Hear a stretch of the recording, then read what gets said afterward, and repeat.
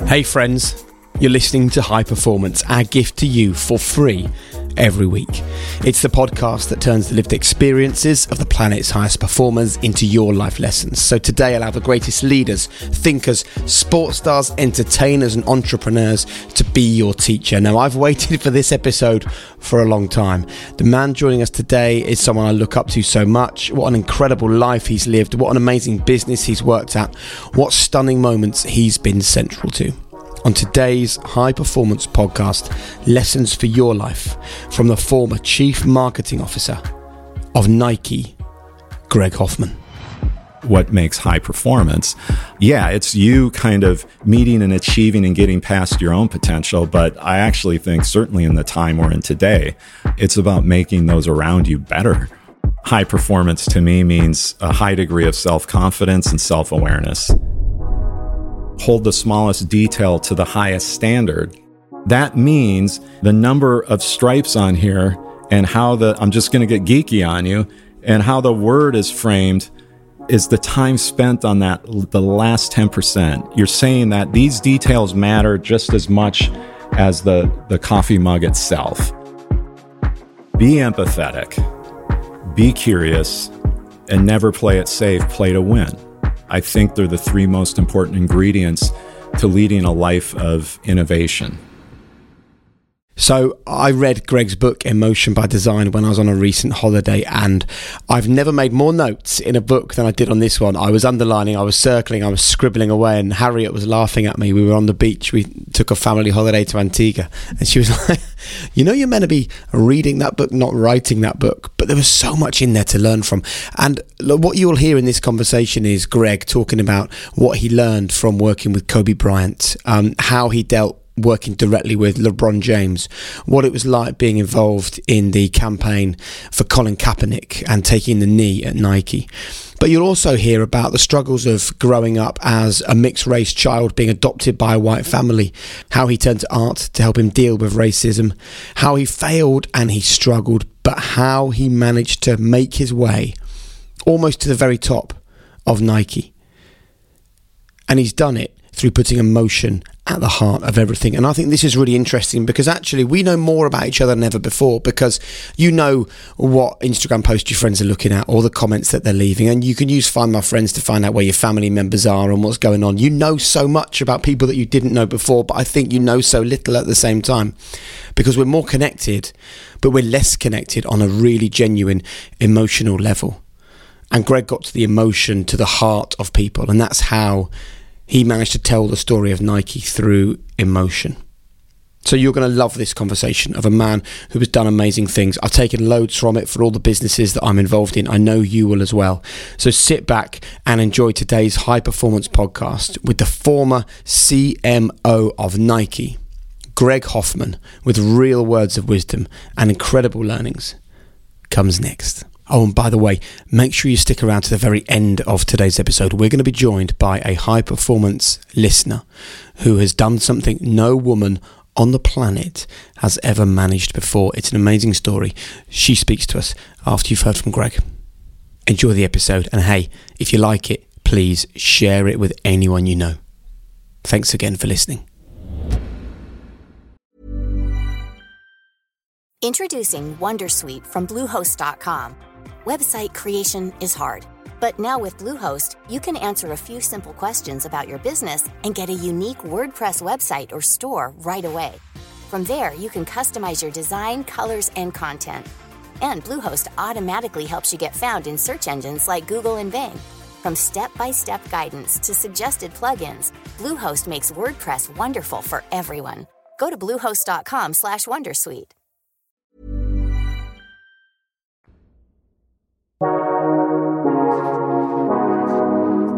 Well, Greg, thank you very much for joining us on High Performance. Let's get straight into this, because you have worked with the likes of Kobe. You've collaborated with LeBron. You've created campaigns for the Brazil national football team. You were involved in the famous period where Colin Kaepernick helped to change the world with his involvement with Nike. You have been responsible for the way that one of the most iconic brands in the world is used. So taking all of that experience and putting it all into one place, how do you define high performance when you sit before us today? Well, I do think it's about taking risks and pushing past what you think is your potential, going past that. And while you're doing that, making sure you're empowering others. I think high performance is lifting up your teammates and team members. And I think in this case, high performance in the terms of writing the book is what can you share with the world or other individuals that would be helpful in terms of what the potential they're trying to reach in their life or in their profession. And when you wrote this book, did you write it with a belief that anyone can think big in the way that you had to in your time at Nike, that anyone can take a risk and that anyone can achieve amazing things with the right people around them? Absolutely. And I do think that we all have creative capacity. And it was I felt my responsibility to share some of the things I experienced within a workplace where people were allowed to live up to their creative capacity, whether they were a right brain or left brain thinker.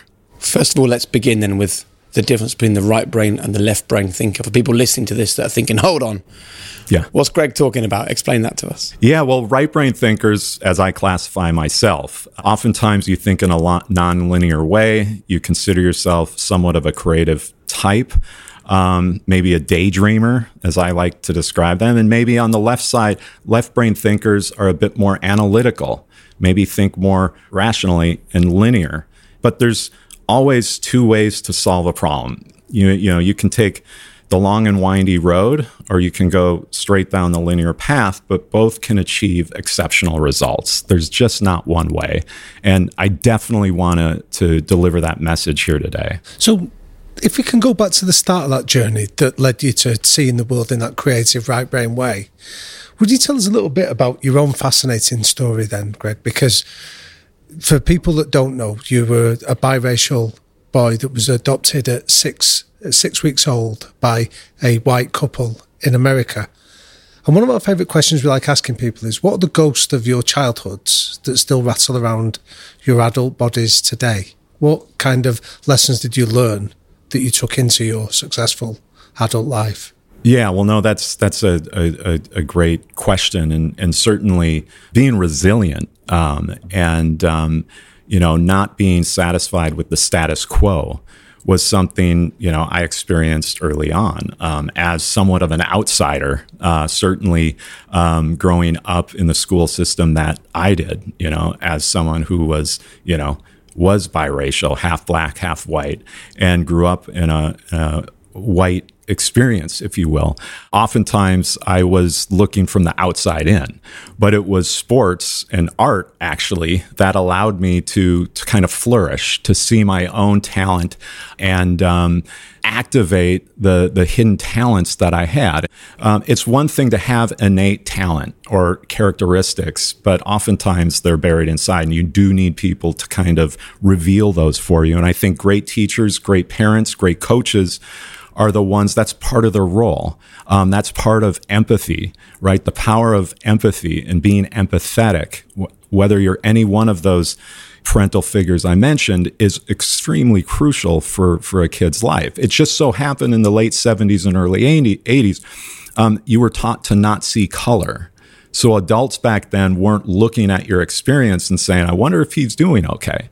So the good news throughout all that is those experiences, some of the adversity I experienced is I brought that with me over the years into the workplace. And I was allowed to work at a company like Nike, where I could bring my own perspective and experience into the work. And so when you mention campaigns like Colin Kaepernick, I walk into the room and I evaluate those opportunities with those experiences. So when I am sitting across the room from someone who is also biracial, who is also adopted by a white family, I can relate, and I can also amplify his message with the platform we have. So at the end of the day, I just want to emphasize that the power of empathy, and when I say that, it means seeing what maybe others see on the surface, right? But going beyond that and finding what others don't, finding what is maybe invisible. And that applies to creating great stories and campaigns, as well as, I think, being a great leader. How do we do that? Yeah. Yeah, well, I'll say this. It's like, I'll use the creative process as an example. Every great innovation, whether it's product or whether it's an advert, if you will, the first part of that process is finding the truth or insight that you want to reveal to the world. And it's not just right in front of you. You don't just say Cristiano Ronaldo is fast and then build a campaign off that. It's going to lack a level of distinction because you haven't dug deeper. And if you keep asking the questions, is his first step faster than his opponents? Like, what is it about the speed? And you go deeper and deeper. There's a famous Michael Jordan commercial, which is my favorite. I wasn't part of it, but that idea of, people spending the time with him to learn that he missed 9,000 shots in his career up until that point. And 26 times he was asked to take the game-winning shot and missed. So you haven't even started how you're going to reveal that. You're just getting under the assumptions and observations that people have at first glance. And that's what separates the best brands from the good brands, is they're able to peel back the layers, right? And what did your parents do to you at that early age that allowed you to think in this way? How did they not only feed your creativity, but also help to build your resilience? Because we have a lot of parents and a lot of teachers that listen to this podcast. And I think the insights that you can offer could be really valuable for them. Yeah, it's a great question. And I maybe to answer it, I want to illustrate the bedroom I grew up with my two brothers. We didn't have much, right? So it's a small room. So you got to get 3 beds in there. Well, guess what the other 3 elements to that bedroom were? My drawing and drafting table, a sand-filled weightlifting set in the middle, right? The whole deal. And then what they did is they put a wood frame around the entire white wall on one of the walls as if it was the frame for a painting and said, this is your mural. You can draw whatever you want on this mural. And so that's where I started drawing all the sports logos for all the teams I love. That's what set me off this path of design and branding and marketing, as well as just being obsessed with comic books and superheroes. Part of that is escapism, right? You're finding that in art because maybe in your daily life, you're facing some challenges that you're not ready to maybe overcome. So what I would say there is, back to this, it's just like putting your teammates in the right position to win. Just like your children, you have to find those hidden talents, right? And do everything you can to support and foster them, because it just doesn't happen on its own or by chance. So as a father of 2 children yourself now that are at college age, what sort of methods did you use to allow them to discover their own light? Great question. And it's funny when you start hey, I think you're really talented in this area, you might get a little bit of pullback. Part of it was really trying to emphasize the characteristic of curiosity. And again, if there's one rule I have in life, it's be curious. Complacency is the enemy of creativity and so many other things in life, right? And so with my kids, it's like every trip we took, every time we traveled as a family, it was about what are we going to see? Who are we going to meet? What are we going to do? And let's talk about those experiences and let's appreciate the opportunities we have to learn. Being a lifelong learner. You mentioned Kobe Bryant. Unbelievable curiosity, boundless, and the fact that any time he walked into a room where we were to talk about, a brand strategy or a campaign, the fact that he was the one delivering the insights and the points of inspiration to us that he found through new emerging technology or architecture or entertainment. As he's going for his 5th championship, he's finding the time to soak up everything around him. And then, like any great teacher, wants to not just bottle it up, but share it with you. And that gets back to your question about what makes high performance. Yeah, it's you kind of meeting and achieving and getting past your own potential. But I actually think, certainly in the time we're in today, it's about making those around you better. Many people would have Kobe Bryant down as the epitome of high performance. Sadly, he will never get the chance to come on this podcast and for us to have this kind of a conversation. So I'd love to hear from you when you look back on the time you spent with him, is there one memory or one day where you really felt that you had a true insight into the way he thought, the way he acted, the way he felt that you would like to share with us? Well, absolutely. I remember coming into a meeting, again, a yearly meeting, and he said, I got something to share with everybody, and you're just not going to believe it. And it's like, well, let's see what it is. And he's like, you're just going to have to wait, till we get closer to the end of this meeting. But he kept referencing what he wanted to show, and then it finally came time, and basically what he had was a demo on the early stage augmented reality technology. Today we take it for granted. You can go into a restaurant, hold up your phone, put it on the QR code, and you get a wealth of information, or a store, or anything. So here is one of the best athletes on the planet coming to you with emerging tech to say, I think this will help tell my story and the story of how this product will make you a better athlete if we use this and test it. And that's actually was our job, right? So you can imagine what it's like to be an audience to that, when your job as a marketer is to be aware of like all the things, emerging trends in consumer engagement and how you tell stories. And so that's just one example to just say that I know the phrase be a lifelong learner gets thrown around a lot, but that's what I take from him in that relationship. Beyond basketball is this insatiable curiosity and will to learn from all aspects of life. I think we can all take something from that. But that to me was a big theme that I picked up in your book, Greg, that all of these elite level athletes that you were lucky enough to work with, or even the comedians like Kevin Hart in a different domain, from the outside, they might appear to be almost like clothes horse or vessels that you project a story on. But it was actually the opposite of it. They were the ones that were coming and challenging you and asking questions. Is that often a little known trait of high performers in your experience, that they push back, they create friction as much as it appeared to do? Yeah, oftentimes from the outside, I think whether it's us or professional athletes or celebrities, it might appear as if these individuals are one-dimensional.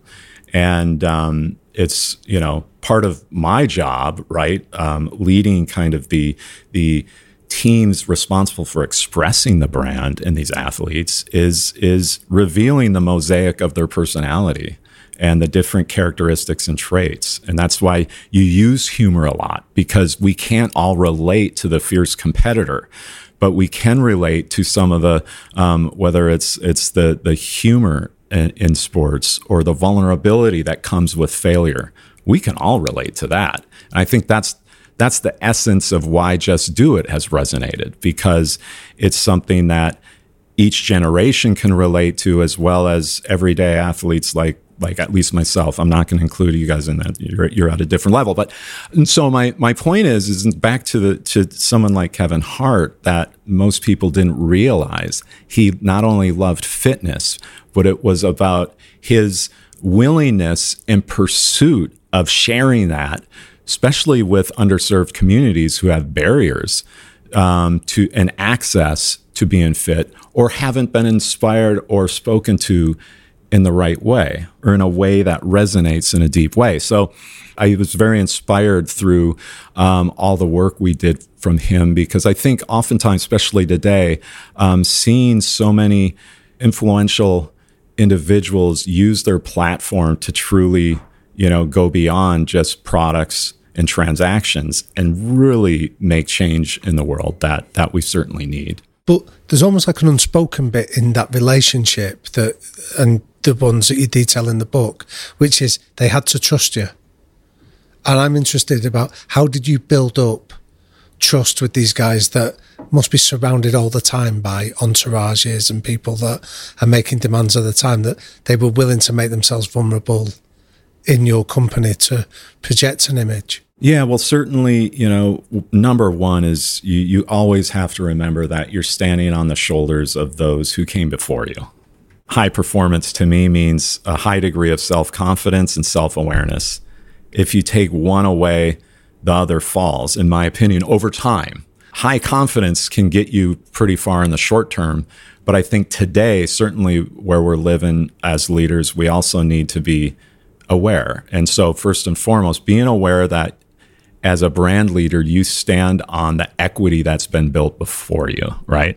And so when an athlete comes in, they've grown up with that brand, back to the idea of emotion and emotion by the design. They have that emotional attachment that's born from years of seeing images and films and slogans. And so that's where that trust is built before they even come into the room oftentimes. Then it's back to, I can't say this enough, it's listening before you lead, right? When I look at some of the times I missed or we missed with a campaign or something, it's because we didn't listen. We had a preconceived idea of what we wanted to accomplish, and we just did that. Versus you sit down with the athlete, you really get deep on what barriers they're trying to overcome in terms of athleticism or in the game, or if it's storytelling, what is it that they want to say to the world, or how do they see, not how you see their style of play, like how do they break down their style of play?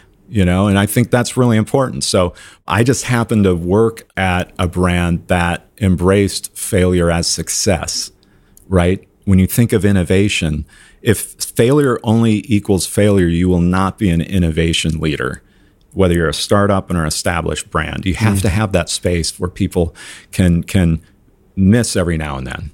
So are you saying there that failure is the price of creativity? If you're going to be creative, you are going to fail at some point. That's right.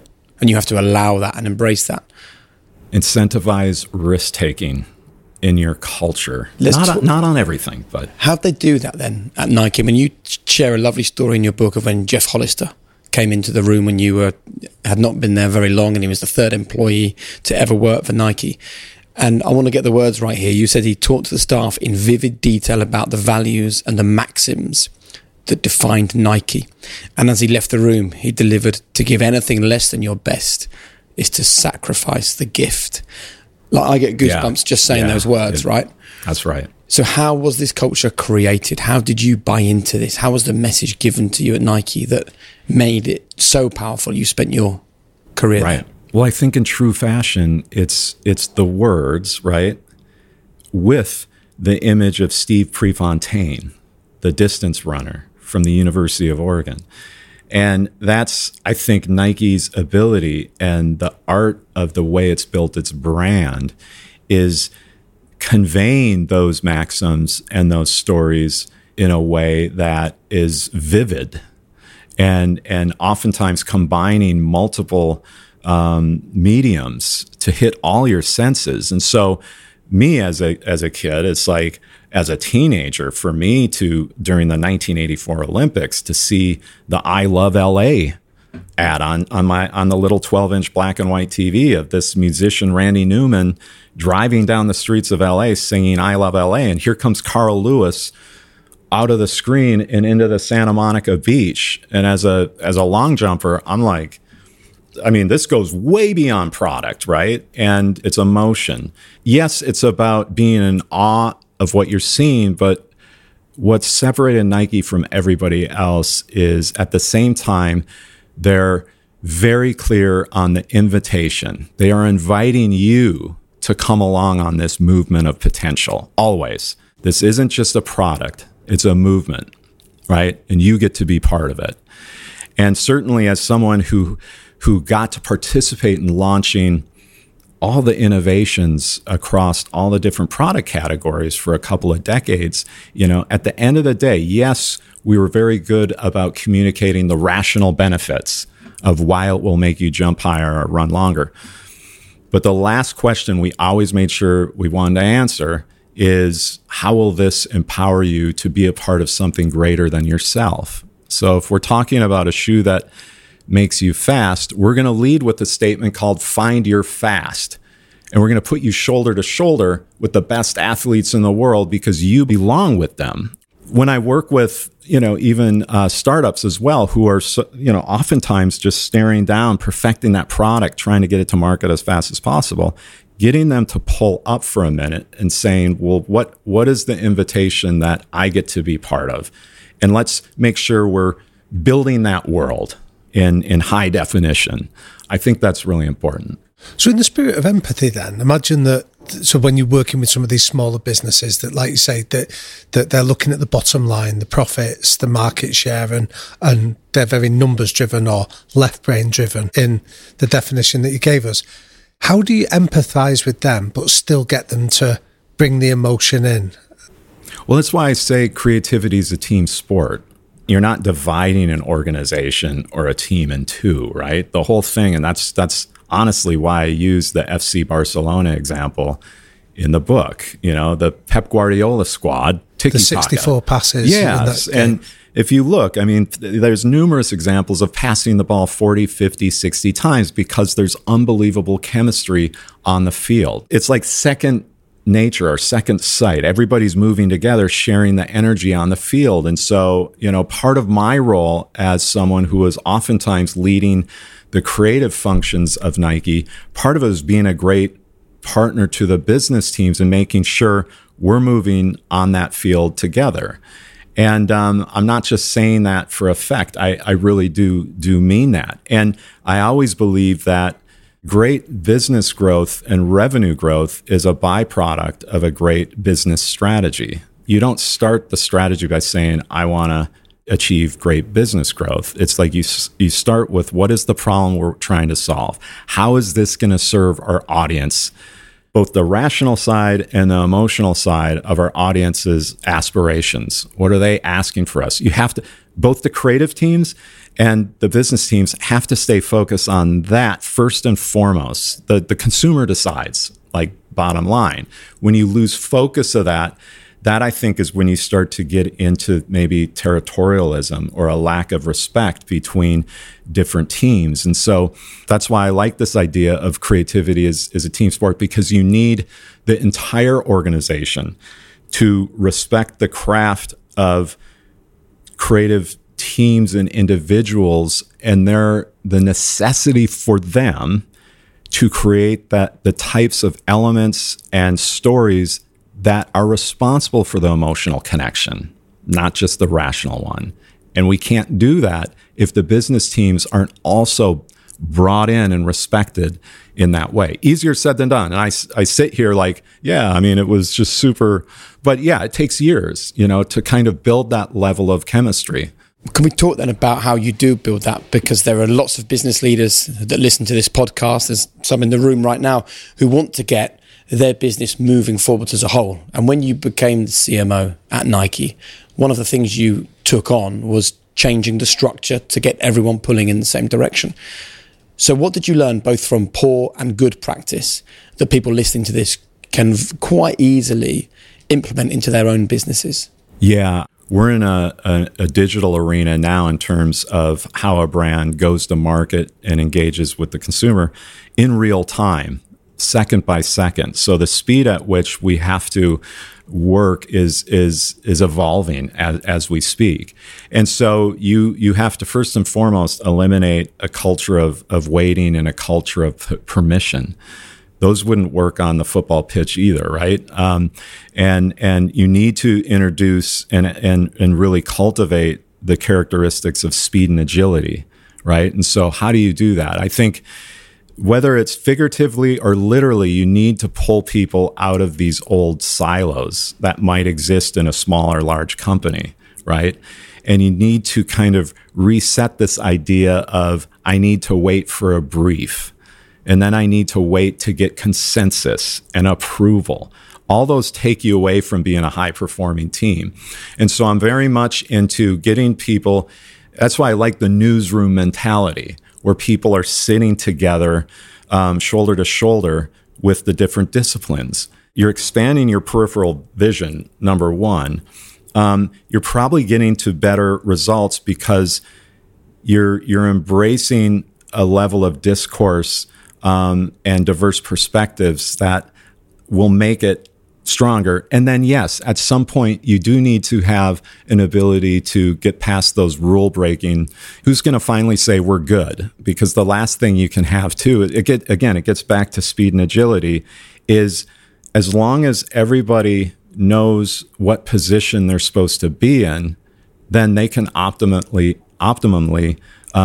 contribute to this, essentially a high-speed sports car. I used to use, one of the things I used in 2010 when I took on kind of trying to engage these teams was I took like a 1950s pit stop.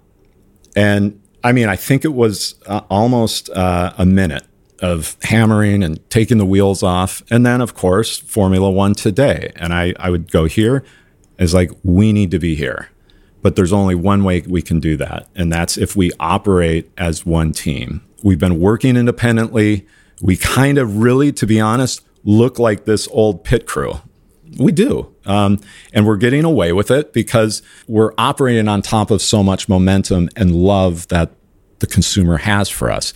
But we need to quickly get to this. And this is like a second and a half. I mean, you guys would know more, but it's just like, boom, yep. and you're out. And that's the speed at which you need to deliver to the consumer's expectations today.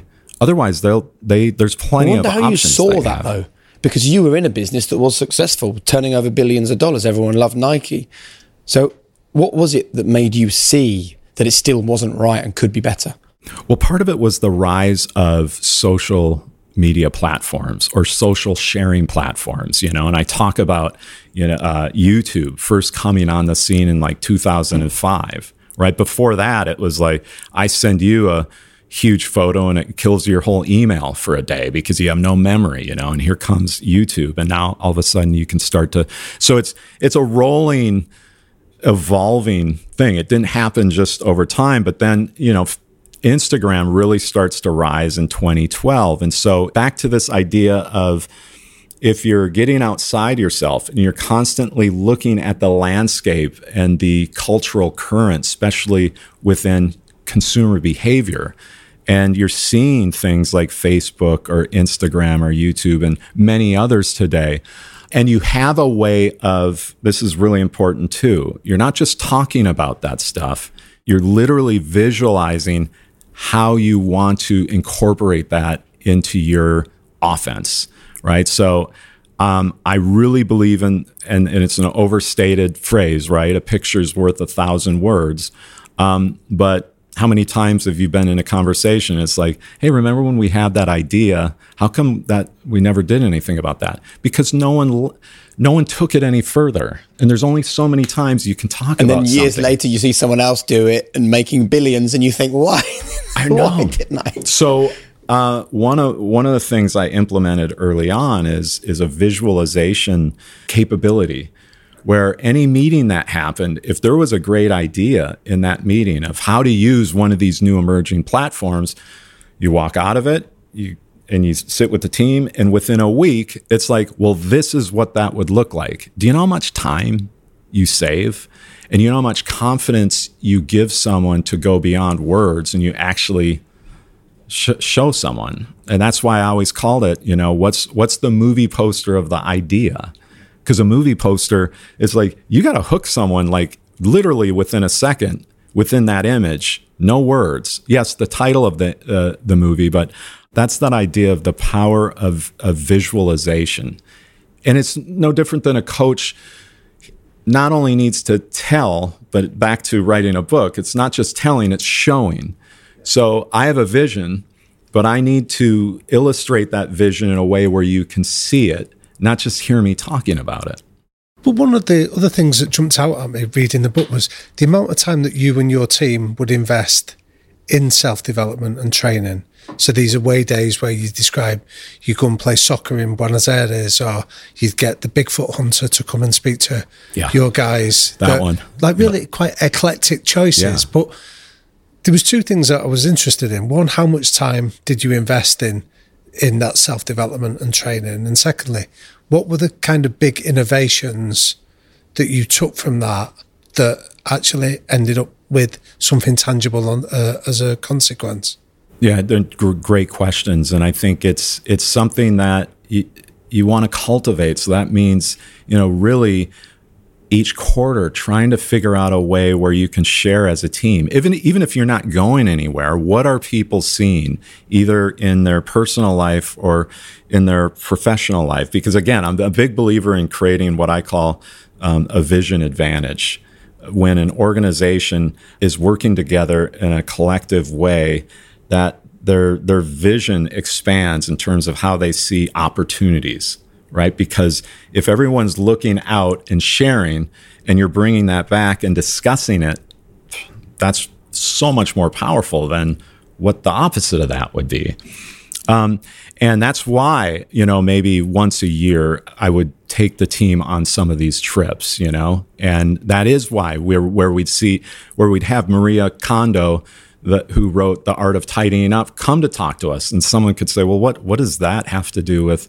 Well, we can all be better editors, whether it's trying to edit down to the best slogan you've ever heard, or walking into Nike Town, London, and feeling like it's a bit cluttered and you need to get down to the essential story you want to tell. But I'll give you a local example. I took the team to Savile Row, and we spent some time with these amazing tailors, right? Some of them had been doing this for 30 years or maybe more, to be honest.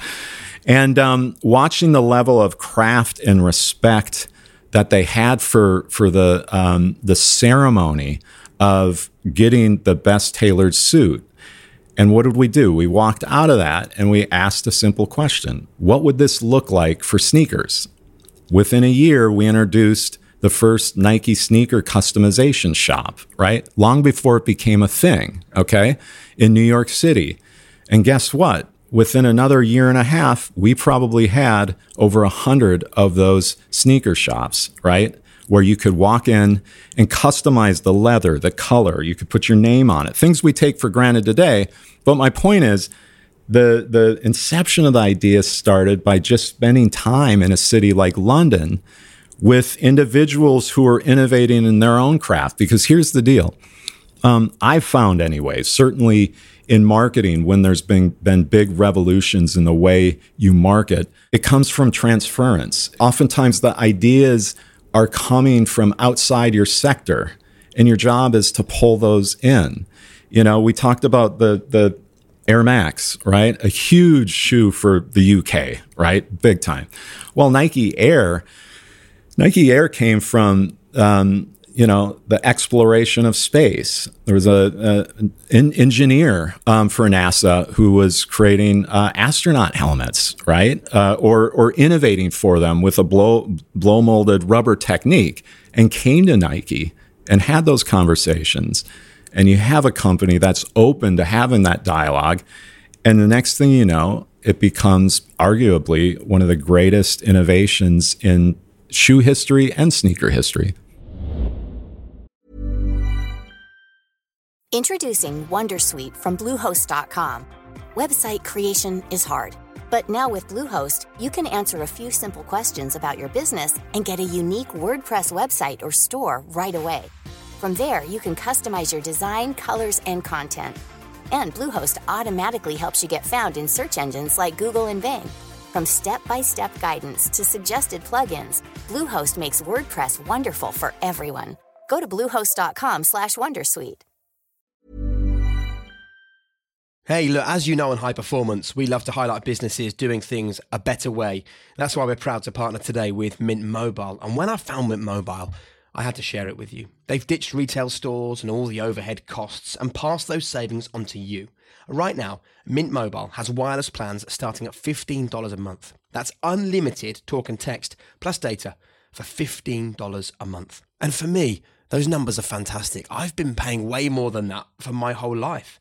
So if you hate your phone bill, Mint Mobile can offer you premium wireless for just $15 a month. All the plans come with unlimited talk and text and high-speed data delivered on the nation's largest 5G network, and you can choose from 3, 6, or 12-month plans. Say goodbye to your monthly phone bills. So to get your wireless plan for just $15 a month and get the plan shipped to your door for free, go to mintmobile.com/HPP. Cut your wireless bill to $15 a month at mintmobile.com/HPP. Additional taxes, fees and restrictions apply. See Mint Mobile for details. Today's episode of High Performance is in partnership with MindLift, and many of you may have heard already that in 2023 I decided to give MindLift a go, the neuroscience-based personalised brain trainer to improve your focus and your relaxation. So I popped on the headband, I downloaded the MindLift app and connected to my own personal neuro coach. And look, because of my job as a podcaster, I get to experience so many different things that people tell me are going to benefit my life. And in all honesty, once I started using MindLift, I just found that I felt sharper, my focus was better. And I think something else that you can't necessarily feel is that it offers an improvement for overall brain health.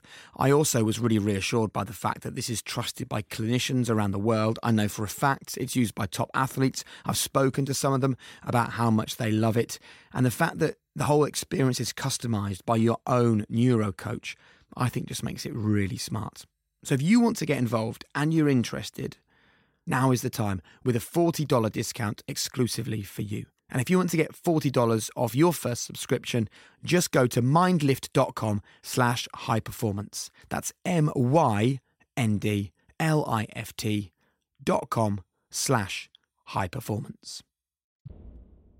So what question would you encourage people to ask? And I'll set some context behind this, that I've been involved with sports teams that sometimes they'll bring in a guest speaker to come and speak to the players. And they leave, and my big frustration is they haven't asked the question of what did you learn from that guy? What was it that you've taken that you can apply? It's almost like they've gone, oh, that was interesting. And then the learning walks out of the building. And I'm interested if there was anybody that maybe just listens to this podcast, what questions should they be asking on the back of this that they can apply to their world that you were doing at Nike? Some of it is, I don't care if you're creating your own website or your own podcast or Instagram page or personal brand, whatever it is. And you can break it down with terms of what am I supposed to be looking at when I'm walking into an experience like that. And you can say, here's the things that I'm seeing that are just visual or about style, how a fashion brand uses color, right? Is known for color, whether it's Hermes orange or Tiffany blue or that. What would you take that from that in terms of owning a color for your personal brand? I don't care if you're an employee of one yourself and you're starting on that journey. Like, what does that look like? And then, function. Function can be, wow, I walked into this space and the ceremony and journey they took me on in terms of all the way down to how they packaged the product that I bought and put it in the bag. If you've been to Japan, I mean, it's just amazing, the ceremony and the respect they have for products. Did you learn anything from that? So oftentimes you're looking at high-level craftsmanship and pride that people have in other sectors, and you're saying, how would that translate into my business? Again, it's not about, I know a lot of the things I share in the book oftentimes are either big campaigns or trips to amazing places, but it's amazing what you can do just in the city you live in or even in the palm of your hand through your phone. And that's why, I wouldn't say I'm proud of it, but I have 86,000 photos in my iPhoto because I'm quite obsessed. And I would say about 5,000 of those are just screenshots of things I see through my phone. Could be quotes, could be an upcoming movie that's coming. Whatever it is, I'm trying to capture all that, and then I have a system to log and that, because all it's going to take is one of those ideas, one of those pieces of inspiration to hit. On the one hand, you need to edit, right, to reveal what matters most. And on the other hand, you need to constantly pull in inspiration around you. So it's okay to have tension, right? So that's a good thing. Talking of tension, in the book you say, stop trying to be perfect, loosen up, and you'll discover new territory. But then at the same time, you match that up with attention to exacting details. So how can we be absolutely sure on the details and really focus on those tiny things, but at the same time, trying to loosen up? Yeah, it's great. And you speak to the contradictions that oftentimes certainly rattle around in my head. And I want to say that that's okay. Because if you're trying to go to new places and take the viewer or the audience to new places in terms of something that they hadn't thought of before, then you're going to have to push to that place. And thankfully, that was actually, I my first job before Nike. I was too obsessed with perfection. And thankfully, my boss just came over to my computer and took the computer mouse and essentially kind of ruined the layout I had of this poster. But actually, when I look back at all the work I created during that time, that's the absolute best piece of work I did, because I broke out of this effort to always be precise and controlling in terms of what I was creating. I guess what I'm saying is even the most eclectic design, a design that may even look messy at first glance, emotion by design, the by design is about being intentional with your choices, right? And being intentional to create that emotion and stir that emotion in people. And so I also, yes, I like to use a quote, from Albert Einstein, and there's controversy whether he actually said it, but make it as simple as possible, but not simpler. So you're refining something, you're subtracting something that's not essential, but not to the point where you're losing the soul and the personality of what it is you intend to bring to the world. I think that's really important for people. And you are trying to simplify the lives of your audience, right? You don't want them to have to work through. What process would you go through to do that? Well, it would depend. So if you're designing, certainly let's just take a shoe or even a book cover. Do the elements that exist add to the experience in a positive way? Do they make it more intuitive to the reader? Or do they create inconvenience and distraction and all those other things? And you start removing the things that aren't contributing to the greater good. And that's the process of editing. And I don't care if it's, again, a shoe, this coffee mug, or whatever. There's been a process of simplification, but not to the point where you remove the feeling that you want the person to have, right? Because that can happen too. And believe me, I've been responsible for work that gets out there and it's flat because we've spent too much time trying to be perfect and taking a lot of things away that, quite frankly, were contributing to that emotional kind of feeling. So what would your jump off point then be, Greg? That because you can always keep finessing, you can keep editing. Like, what was your moment when you go, no, that's it, we launch, we get that product out there in the world? Yeah, and I'll just keep saying this. That's why it's a team sport, because you can't be objective if it's just you. It's just not possible.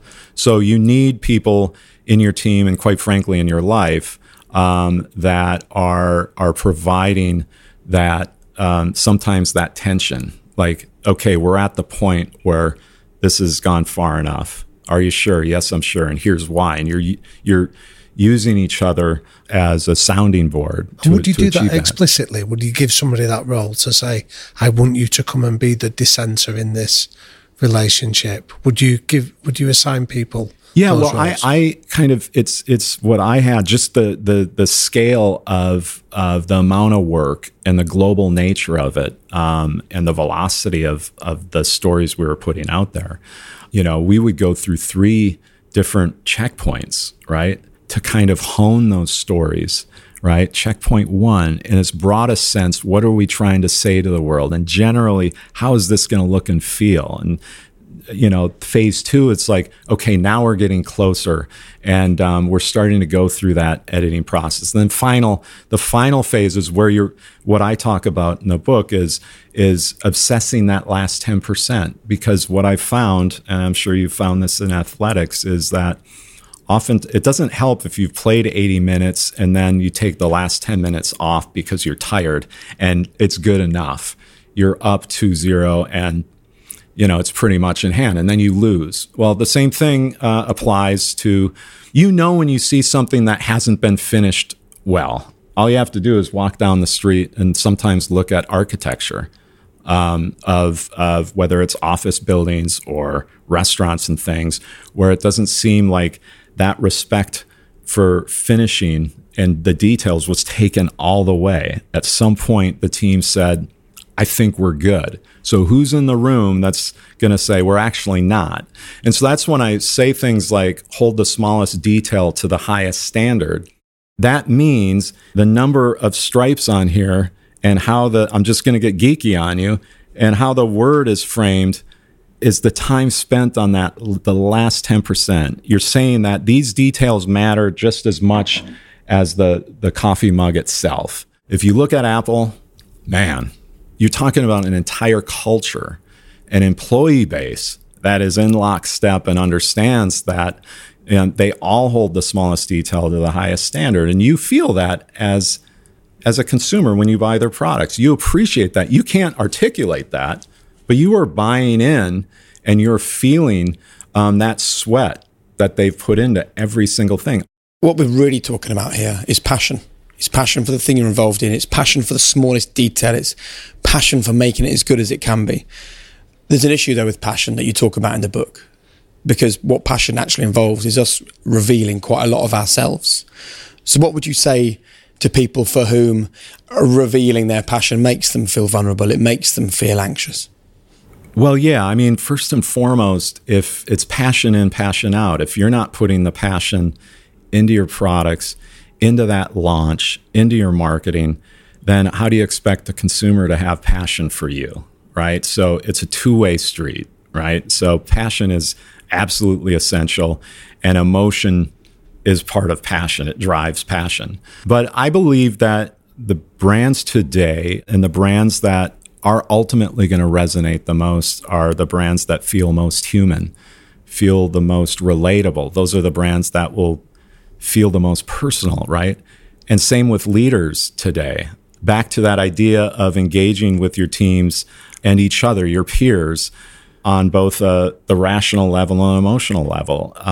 That means revealing a bit more about yourselves and being a bit more vulnerable. And it's not a sign of weakness. It's a commitment to getting that level of chemistry, camaraderie, and trust that I think is needed versus walking around like everything's good, because it's actually not. Oftentimes with those that might be around you. So how do you create those spaces to allow people to flourish because they're not fearing the repercussions on putting a little bit more of themselves out there? Let's talk about that then, because really early in your Nike career, you had the chance to design a logo and for people that don't know this, Deion Sanders was kind of like a two-sport superhero primetime, right? He played in the MLB and the NFL. You were asked to design a logo for him and you failed. Now, you didn't get the gig. Someone else did. You put passion into it. You opened yourself up. You were vulnerable in that position. What did that teach you about being vulnerable, failing, and still being able to get up and go again? And how did the culture at Nike feed and allow you to do that? It's a great question, because I hadn't experienced that yet. It was pretty smooth sailing up until that point, through college, through the early part of the internship, and you're feeling pretty good about yourself. And then you're facing this opportunity that in my head, I should have known that they're just allowing you to do this, right? There should have been a voice like, you really think that they're going to, but I didn't have those voices yet, the voices of doubt, right? And thankfully, but I had my boss at the time, he pulled me aside and it's like, it's back to that price of innovation. If you really want to flourish in this kind of arena, then you need to play the longer game. You need to realize that probably 75% of what you create may not make it, right? So maybe 1 out of 4 of your designs or solutions, are going to be left on the cutting room floor. But it's the one that gets through and the impact that can have and what that can do for your reputation is quite astounding. And so I had someone there that kind of taught me that. And then I took that forward. And it's not for everybody, because oftentimes I was asking people to create 4 solutions for this problem we're trying to solve. Well, why do I have to do 4? So we have a fair way of ideas and we can assess them against each other. Well, but if we're only one of them's going to, you see where I'm going? So it's not for everybody, but it's up to the leader to create the space that gets people to that point, or a team to have each other's back and support each other when the work isn't being, chosen or selected, right? That's why I always believed in the power of 3 when it came to trying to solve a creative problem. I would do 3 book cover designs. I would do 3 versions of the coffee mug, and not just iterations, a continuum, because what it will do is allow us to have a conversation to get to the most appropriate, successful solution. If I just come in with one design, it's a hostage situation. I mean, so if we don't choose it, then we're going to lose a bunch of time. If we do choose it, is that the best we can do? So that's why I say power of 3. I oftentimes drove my team crazy, but I think everybody ultimately would appreciate it now. But there's some really good research on that, isn't there, as well, where when you offer people 3 choices as opposed to, say, simply just 2, people will make a commitment in both higher numbers, and they stick to that commitment, don't they, rather than, so it's escaping the binary either or. That's right. Yes. That extra choice liberates people to feel that they've got some degree of commitment in it. Yeah, and choice and ownership. You would feel you're more involved in the process because you got to kind of say your piece about what you felt was that. And that gets back to this idea of make sure you're involving your client or your audience or your own players in the journey so that they have more pride and ownership over the end result. Again, another learning for me. I created some big events, like working on football all those years. And I got to do these big Nike parks, right? Where we'd come in and drop them in for a period of time and then pull them back out. And early on, I had I can tell you this right now, I was not having conversations with the local communities where these parks would temporarily pop up. That's when I get into this idea of leave a legacy, not just a memory.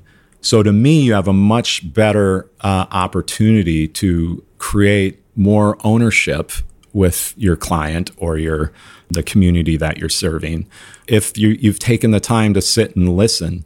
And that's why I hold up the Soweto Football Training Center that we put in 2010. And here it is, it's 2022, and it's flourishing. It's a reminder as well of all the things that you've learned as you've gone on this incredible journey through Nike. And you talk in the book that competing is exciting, winning is exhilarating, but the true prize is always the self-knowledge and the understanding that you've gained along the way. And you've shared so much of that with us over the last hour. What would you say to people is the single most important piece of understanding that you picked up in all those years at Nike? Yeah, it's a great question. And by the way, Seb Coe. I wish I had said that, but yeah, it's a great quote and one that I take with me. Getting to 1, to me, it's back to the power of 3, if I may, be empathetic, be curious, and never play it safe, play to win. I think they're the 3 most important ingredients to leading a life of innovation. Being empathetic, see what others see, but really spend the time to find the things that others don't so you can serve people better. Being curious, getting outside yourself so you can pull different pieces of inspiration from the world beyond your own and bring that into what you're working on to achieve something great. And then finally, really hard to achieve becoming a brand of distinction if you're playing not to lose. And that would be a big thing. I worked at a brand that never played to lose. Playing to win means you're on the offense. Brilliant. We've reached our quickfire questions at the end, Greg.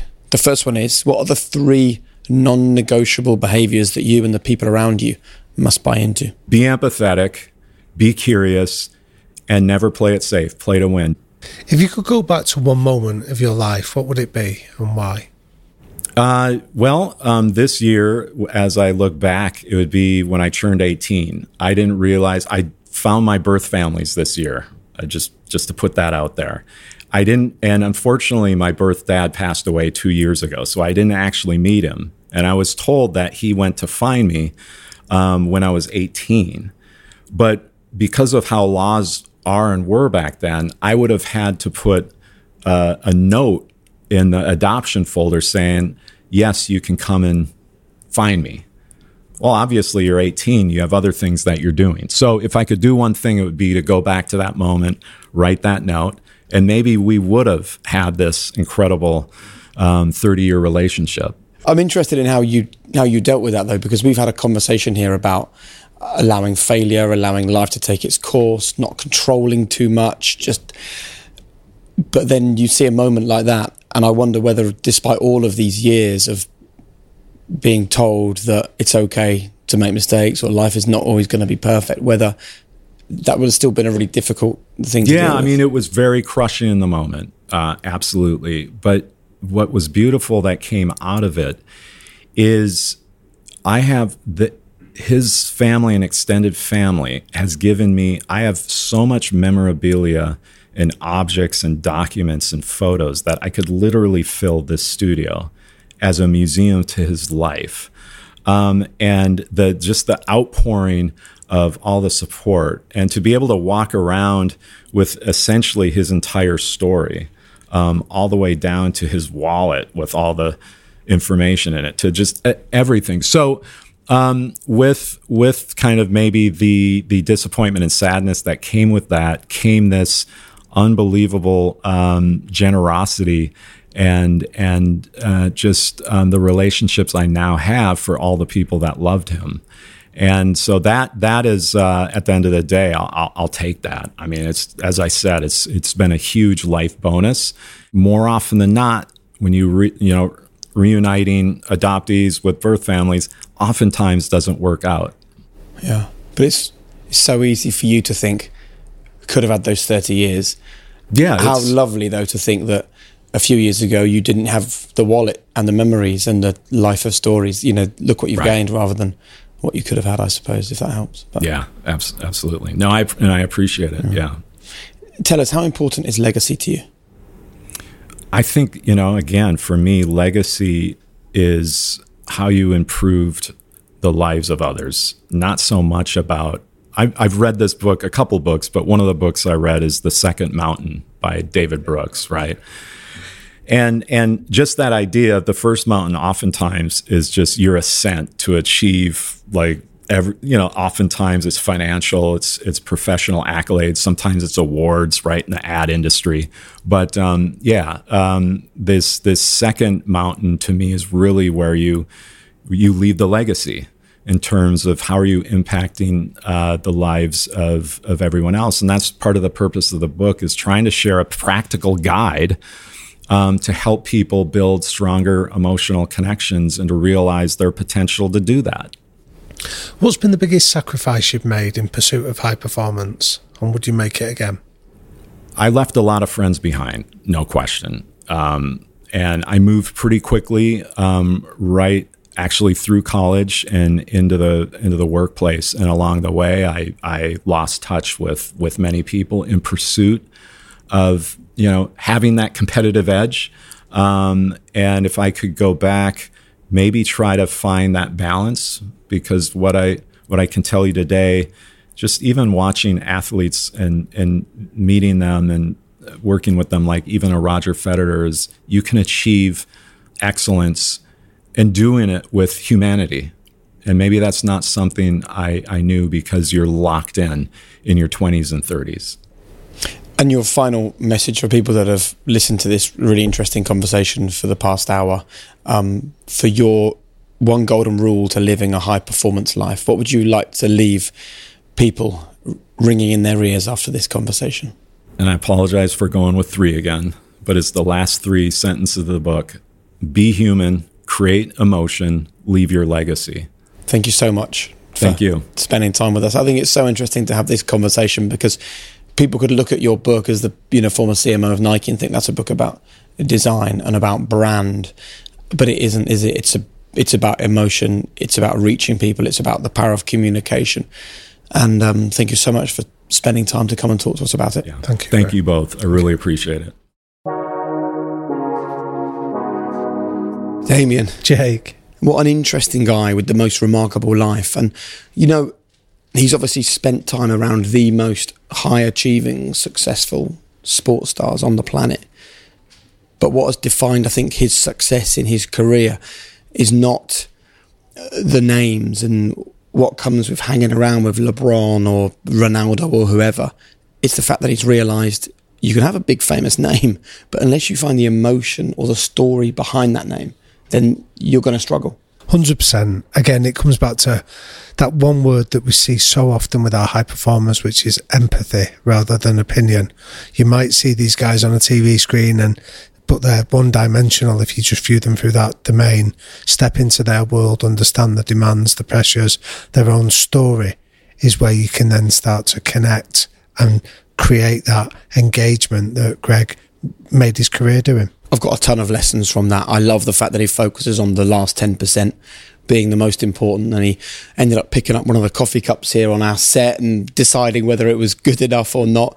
I also am a really firm believer, and I really buy into what he was saying there about allowing you to fail, because failure is the price of creativity. And if only more of us could frame our struggles and our failures in that way. While I was being creative, I was pushing the boundaries, I was searching for the golden stuff. You won't get there without the failure. What I found interesting on this then, Jake, is that you run Whisper, you co-founded Whisper, so a big production company. So how could you take what Greg was sharing and either reinforce what you're already doing at Whisper or introduce an idea that keeps that creativity alive? I think the big thing at Whisper that we would take away from what Greg said is we would be vulnerable right at the very top of the business. And I think that the problem was, when we set the business up, Sandal and I were, when it was 10 years ago, so we were both in our early 30s, we probably weren't in a position where we were able to be vulnerable and make mistakes and fail, because we felt that would reflect badly on us. It's only now, all these years later, that we realise it wouldn't reflect badly on us. We realise now that it would empower the people in the business to make mistakes as well, and to realise that if we can make mistakes at the top of the business, everyone can make a mistake. And I still think we've got some way to go in that regard. I think it's something that almost every business struggles with. Yeah. And how do you almost, one of the big messages that I took from what Greg was talking about was the diversity of thought rather than just the sort of gender or race diversity. It was that cognitive diversity of having people that maybe focus on the bottom line, working together with people that are focused on telling a brilliant story. What was your take on that? I think that is something that Nike managed to foster with the environment that they created. And I think that is one of the key things, is that don't underestimate the importance of creating a culture and an environment that allows all kinds of different people to feel like they belong. It's no good creating a certain culture and then saying, oh yeah, everyone feels at home here. Well, ask your people. Yeah. Go to your staff and say, do you feel at home in this culture with 5 white middle-class male leaders in the business? Does that make you, as a 21-year-old black female member of staff, feel empowered and feel like it's a culture for you? I would suggest perhaps it doesn't.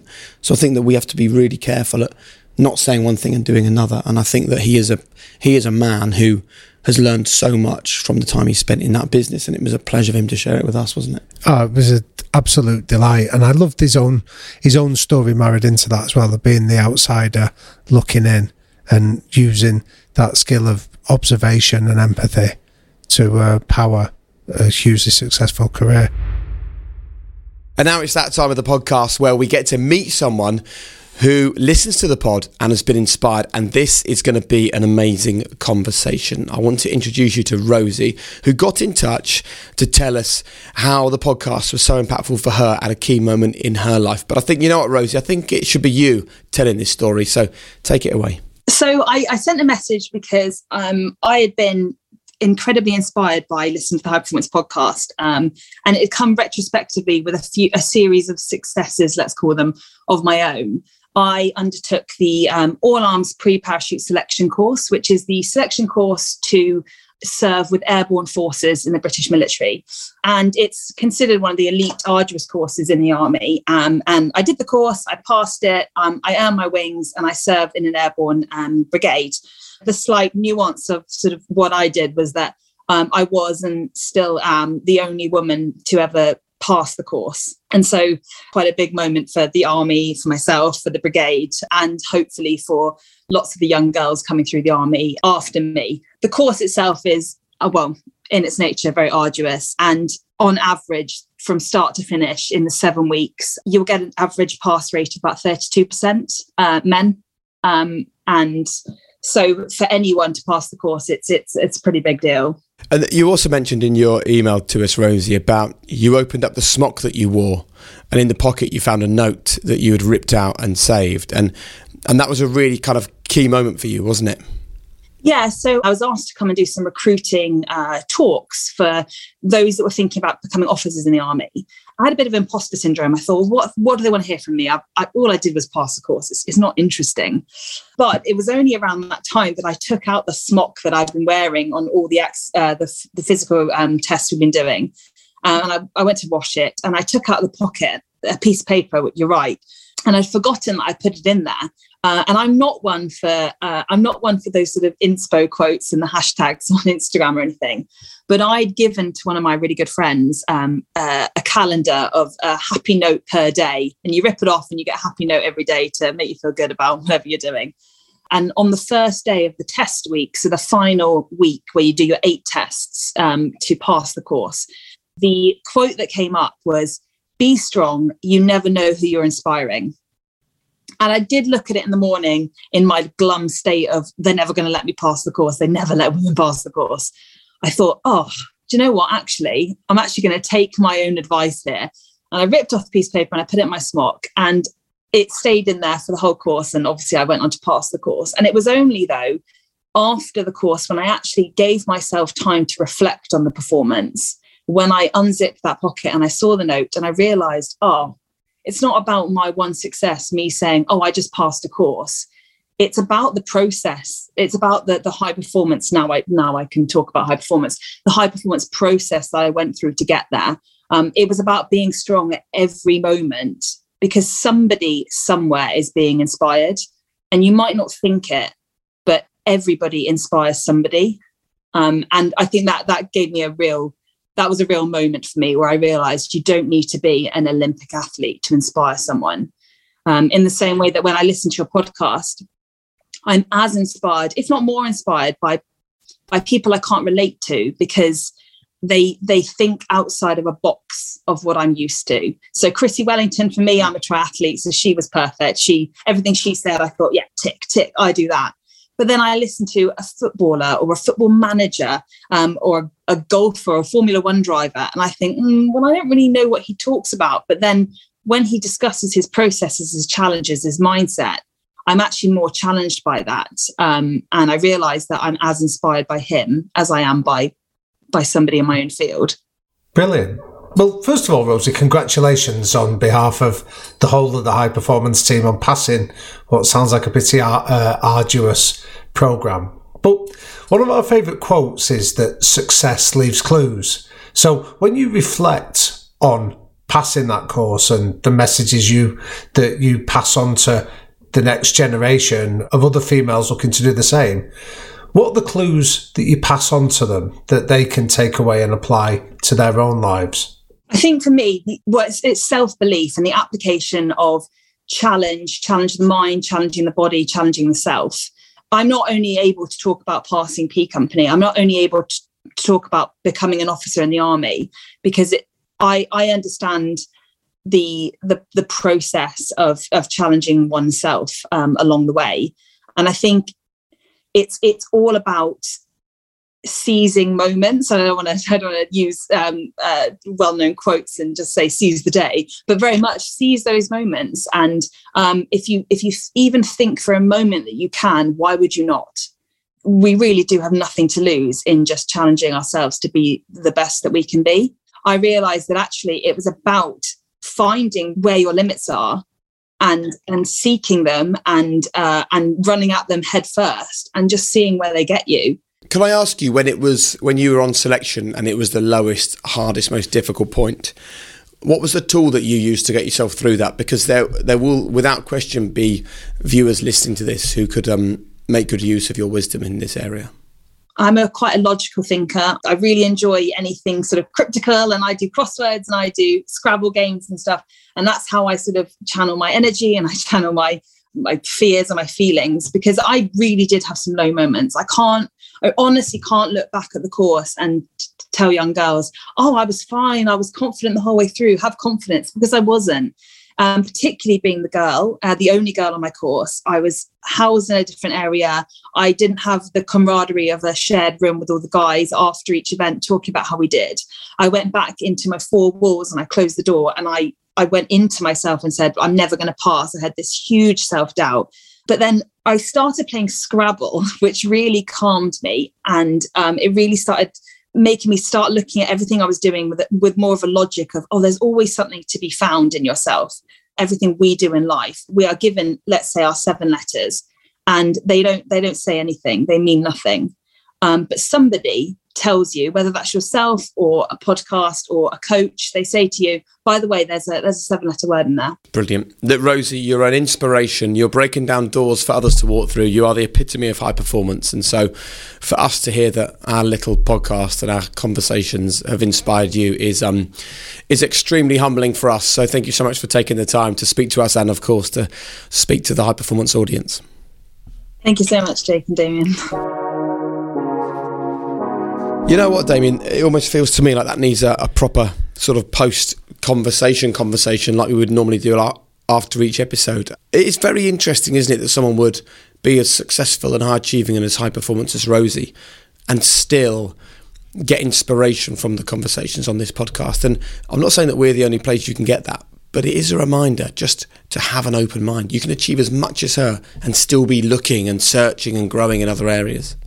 Yeah, I think that, again, I'd quote Dr. Rangan Chatterjee from our chat the other week about he doesn't regard himself as a doctor, he doesn't regard himself as a father, doesn't regard himself as a podcast host, he regards himself as a curious individual.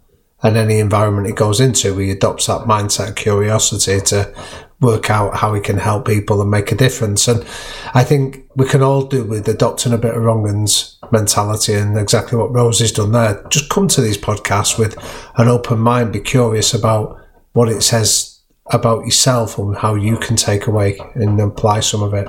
And as always, this week we've had loads of nice messages from you. We had one here from Shell, who got in touch on Instagram saying, quick question. I've just landed a job, which I never expected to get. I have severe imposter syndrome kicking in. Is there any of your interviews you think would be beneficial for me to listen to? And all I'd say, Damien, is to Shell, listen to what Rosie just said. I mean, she is achieving the most remarkable things. And she said in our interview, yeah, I had imposter syndrome. I think we just have to get it in our heads that everybody has imposter syndrome. Everyone is making it up. No one can believe they're quite on the journey that they're on, and everyone feels that they've got loads of issues that no one else knows about. Like you and me always say before we go out on stage to do our live high performance nights, the people in the audience are waiting to hear all the things we know, and all we're thinking about is all the things that we don't know. And that is the human brain, and it's learning to live with it rather than telling it to go away, I think, is the answer probably. Yeah, definitely. I think self-awareness is the first step, and the fact that Shell is aware that that's how she's feeling, she can then adopt some of the strategies that we've heard, say Dr. Pippa Grange, see it, face it, and then replace it. So if you recognise that imposter syndrome is there, describe what that means for you. What is it that says about you? And then once you've faced it, then you can start to replace it and say, so how can you use that fuel that you feel to write a more positive story for yourself? Thank you as well to all the lovely comments we got about the episode with Lewis Morgan. We had a message here from Daniel Orr, who said, what struck me was Lewis's 3 values: love, empathy and happiness. We have similar values at my business Talent Lab: be kind, have ambition, show respect and love what you do. And Alex Hill also got in touch to say, loving the podcasts. I messaged previously mentioning how I was training to be a commercial pilot. Now I've finally completed the training. I had a difficult period near the end. However, I failed my final exam, which put me in a really bad place, made me lose all my confidence. I was also making many excuses, blaming everything and everyone apart from myself. And then I thought of the High Performance Podcast. I remembered the 100% responsibility rule. Listening to your podcast, applying various skills and lessons I learned along the way from you guys and your guests has been a great support for me, my family and my partner, helping me get through the difficult time and finally pass my exam. I wanted to say a big thank you. That's from Alex Hill. Well done, Alex, right? Well done, Alex. Yeah, I love the fact that it's a process there, though. It's not just the outcome, but it's what he's learned along the way that, again, echoes so many of our high performance guests and with class, Alex is one of them. Absolutely. And, it's a reminder as well, guys, please don't just listen to this podcast, hear the conversations, think, oh, yeah, that was cool, and then forget about them. As you heard there from Alex, as you heard from Daniel and Talent Lab, actually, as Rosie just spoke to us about, it's about making notes. It's about using the skills. It's about reminding yourself. It's about going back for more. And if you want to get more from us, then every single Monday we release a motivational email. If you want to be part of the gang, if you want to get a lovely hit of high performance motivation to your inbox every Monday, then just go to thehighperformancepodcast.com, sign up for our members club. It's free, so you don't have to pay anything. You just need to go deeper with high performance. And I think you'd really enjoy getting that email and having a look at all the other stuff we offer on there, right, Damo?